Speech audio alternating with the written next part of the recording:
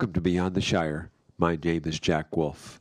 For today's journey, we'll continue on with The Conspiracy Continues.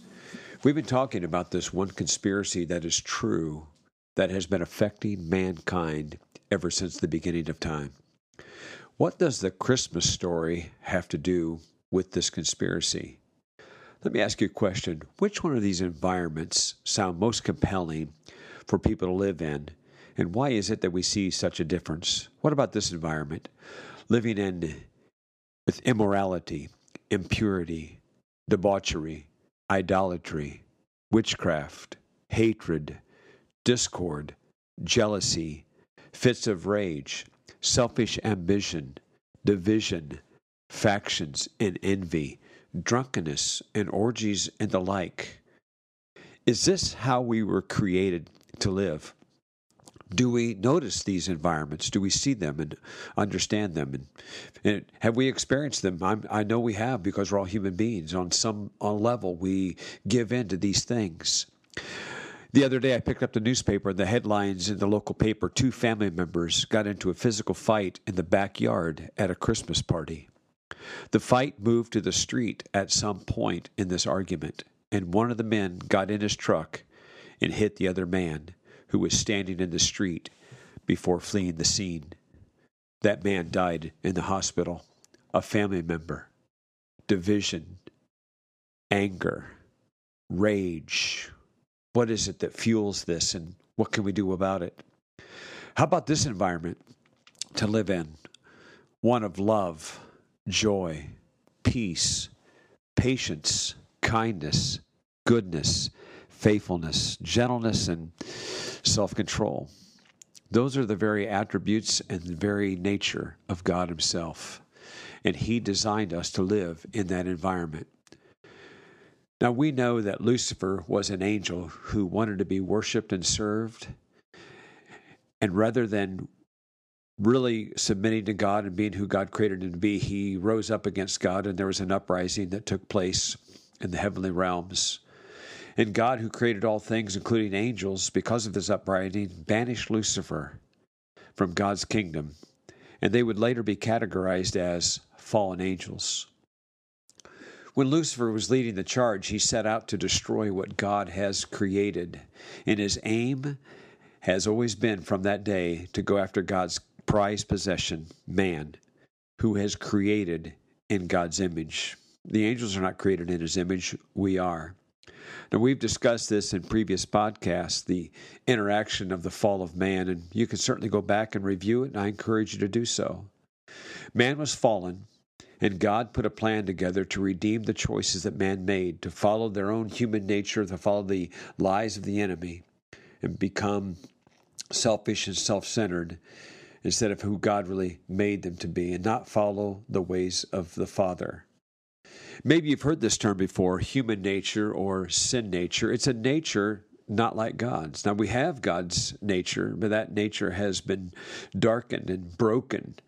That sin nature was activated when Adam and Eve decided to listen to the enemy and go against the nature that God had put within him to follow Him. And now the nature of man has, again, I've made it to this point, is broken. God wanted to fix that. And the choice was made that basically says, this is what Adam, I want my own nature to rule me. I do not want God's nature to rule me. If I go back to that list, and if you look into the Bible and discover what God's nature is like, man, I don't know, who doesn't want that? But we struggle to do it on our own. We need God's nature in us, which we'll talk about in maybe upcoming podcast. But God, of course, allowed this all to happen because He did not create robots who were programmed to respond to Him as He pleased. Rather, He wanted mankind to want to make the choice to be governed by God, our Creator. If the Creator made us, then He knows what's best for us. He knows how we're made, how we're wired, and He wants to enjoy a relationship with us. God wanted mankind to enjoy not just the amazing world that He made, which is unbelievable, but He wanted to be in relationship with mankind, with all of us. And we know the enemy was involved with man to give him that deception that he could have it all without God. That why would he have to listen to God who made them? And that lie that the enemy, that the Adam and Eve listened to, has been affecting us from the beginning of time, because the Father had already given them all things plus a relationship with Him. The Bible tells us that God walked with Adam in the cool of the day. What must that have been like? As you look out on the world that we have that blows our minds, if we could meet the Creator who made us all, what would that be like? It will be amazing. And we have His presence with us. We may not see Him tangibly, but we have an expression of who He is. Now, interesting enough, the enemy, Lucifer, has been on a mission to destroy mankind ever since he was banished from God's presence. And he wants everyone to join in on what his lies are. But of course, they were wrong, very wrong, when they made those decisions. And we've been suffering the consequences since that decision was made. It's interesting that Jesus came in the flesh, and the Bible uses the term the second Adam. Jesus was fully God and also fully man. He was not a fake man. He was a man just like Adam in every way. Jesus had to mature like any human being, just like you and I, and go through every struggle that every human faced, just like you and I. That means Jesus had to be potty trained. He skinned his knees. He went through puberty. He became an adult man. And here's what the Bible tells us, that he was tempted in every way, and yet he did not sin. He never gave in to the human nature that was opposed to God's ways, and he certainly could have, because that nature existed within Jesus. He was born of the Spirit, but he was also birthed in Mary's womb, and that nature was there, but it had to be beaten. And Jesus was that second Adam that was chosen to see, could he beat, could he stand, and could he redeem what man has broken? We read the story of the Christmas in the Bible all the time. And actually, that story that we read in the Bible is nothing like our Christmas cards with a little gentle Jesus laying in a manger and these beautiful pictures, and those are great. We have Jesus who was born, and all the prophetic words that were written hundreds of years before his birth. It was foretold that he would be born. It was foretold that he would be the Messiah, that he would be the Savior of the world, and that the government would rest on his shoulders, that he would defeat the powers of darkness that deceived Adam and Eve, and that he would redeem mankind by giving his life that we might have life. It's interesting in this story, we have King Herod, who is interested in this one called the King of the Jews, when he heard the stories, and he wanted to go worship him, which is actually not true at all. He wanted to kill him. And he tricked the Magi. The Magi actually tricked him, about letting him know where Jesus was. And when Herod found out that they were tricked by the Magi, he was so angry that the Bible says that all the boys in Bethlehem in the area were killed. He was doing this in hopes of maybe killing Jesus. If we fast forward in this battle between the flesh and the spirit, between Lucifer and God's real plans for each of us, we see something completely different. We have, just like Eve in the garden was deceived by the enemy, Jesus also appears in the garden, and Lucifer appears to him. And let me read this to you. Jesus was led up by the Spirit into the wilderness to be tempted by the devil. And when he had fasted 40 days and 40 nights, afterward he was hungry. Now the tempter, Lucifer, the devil, came to him and said, "If you are the Son of God, command these stones to become bread." But he answered and said, "It is written, man shall not live by bread alone, but by every word that proceeds from the mouth of God." Then the devil took him to the holy city and set him on a pinnacle of the temple, and he said to him this, "If you're the Son of God, throw yourself down, for it is written, he shall give his angels charge over you, and in their hands they shall bear you up, lest you dash your foot against a stone." Jesus said to him, "It is written, you shall not tempt the Lord your God." And again the devil took him up on an exceedingly high mountain and showed him all the kingdoms of the world and their glory. And he said to him, "All these things I have given you, if you will fall down and worship me." Jesus said, "Away with you, Satan, for it is written, you shall worship the Lord your God, and him only you shall serve. Then the devil left him, and behold, the angels came and ministered to him. I want to point something out that maybe is easy to overlook and how it really connects with this amazing Christmas story that we're actually in. In the Garden of Eden, Lucifer deceived Adam and Eve and got them to go against what God had already given them and convinced them that God was holding out and got them to give in to their own human nature, their own selfish desires. It's in another garden that Jesus comes face to face with Lucifer, and Lucifer tries to trick the second Adam as well, as the Bible calls him, because Jesus is going to do what Adam and Eve did not do and failed to do.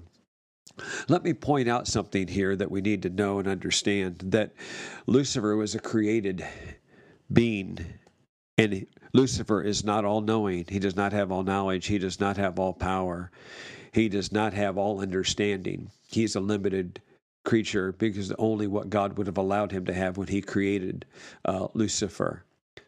So Lucifer doesn't really know who Jesus maybe really is. Maybe he's heard about the prophecies that were stated. He's got some understanding of it, but does he really know what God's power could really do?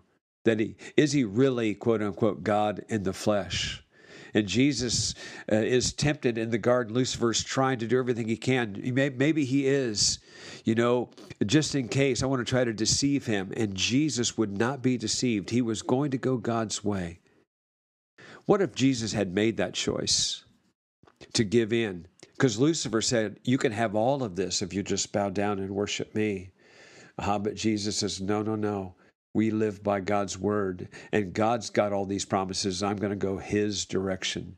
When we look into the Bible, we see Jesus doing many miracles, healing people of all manners of disease. He raised the dead. He did this to make sure that everyone understood that this is what his kingdom is like. In his kingdom, there is no sickness or disease. In his kingdom, there is no death. Even death was not going to be able to hold a person when he modeled this by raising people from the dead. Think of all these examples, everything that he did to show this is what God's kingdom is like. Yes, we're going to struggle here, but this future life, this eternal life, this is what is coming down the road. He wanted us to see and experience and have the taste of his kingdom. What does it take to live in that kingdom now? Right now. And not just now, but in eternity. Friends, this message of Jesus giving his life so that we can be forgiven is not so we could just confess a sin to ease our guilty conscience because we've missed the mark on somewhere. It's much larger than that. This is about having a relationship with God himself, about the nature of Christ coming in, the Spirit being alive in us, and making that decision to say, Jesus, Son of God, I want you to be the ruler of my life. Spirit, I ask your nature to come inside and be my king. You're my friend. You're the one who sticks closer than a brother. I want to invite you. This Christmas message is so powerful. It's a battle that's going on, this Christmas message. It's the battle between the powers of God and the powers of darkness. And can I tell you, I guess you already know, but the power of God wins. It beats the powers of darkness. He could not hold Jesus in that tomb. He rose again and beat the powers of darkness. And now the promises are there that if we'll give our lives to him and say, Jesus, I want you to come into my life. I want you to rule and reign in me. And I know that not just the hopes in this life, but in the life to come are true because you've proven it out. You've lived it out. Forgiveness is a part of the story, yes. But he wants you to sell out to him. He wants you and his family. He wants you on the team. He has plans for you. And friends, he needs you to join in the battle as well, as we wrestle not against flesh and blood, as I've mentioned earlier, but greater is he that's in us than he that is in the world. We have a choice on the voices we listen to. When I think back to that article that I read in the paper of a family member, what was going on? That these two men would argue as a family that led somebody to get in their car and drive over and kill another family member. This is not what God has planned for us. The enemy rejoices, but God's heart is broken. And he's doing everything he can to say, come unto me, all you who are weary, all you who are broken, come to me. I have a plan. I have a purpose. I have power that's greater than any other power in the world. For I made this whole place that we live in, and I love you, and I have a heart for you. And fear not, for I am with you, he says. I'll be with you always. And greater is he, I said it, greater is he that's in me than he that's in the world. That's speaking about Lucifer. Yeah, there's power that he's been allowed to have. But Jesus came to break that power, and he won over that power, and he's defeated that once and for all. The enemy had no idea what would happen, but we know what happened. He rose again, came out of that grave. And boy, when the disciples saw him, they rejoiced, and they knew it was true. That's why they served him so heartedly.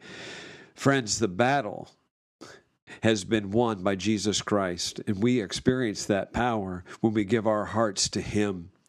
And that we join him as well in the battle. We wrestle, we stand up, we exalt his name. We will not be a party to the lies of the enemy, because Jesus in the garden told the enemy, not going to be there. You know what? You can do the same thing. Say, enemy, you have no part of me. God's power lives within me. I've invited his life. And if you've not, you should. You should ask him to come into your life, be a part of your life. Let his spirit, his nature rise up within you. You know what? This week, I've struggled with things personally where I could tell that's the enemy lying to me. And you know what I do? I go to the Lord and say, Father, your spirit lives within me. And that spirit is more powerful than any other spirit in the world. And I want to submit to you. Help me, Lord. And he does over and over and over and over again. I want you to have hope. Not just for today, not just this Christmas season. I want you to have hope for the future. God wants to be a part of your life. He loves you so much. He gave his life for you. He rose again for you. He's modeled it for you. My goodness, what he has for us. Yes, the world's broken, but he's come to help us in that brokenness, to not just survive, but thrive. And look forward to all he has for us in the days to come, in the future, in an eternity. Thank you, Lord, for this Christmas message. Thank you, Lord, for what you've done for us. Bless every household.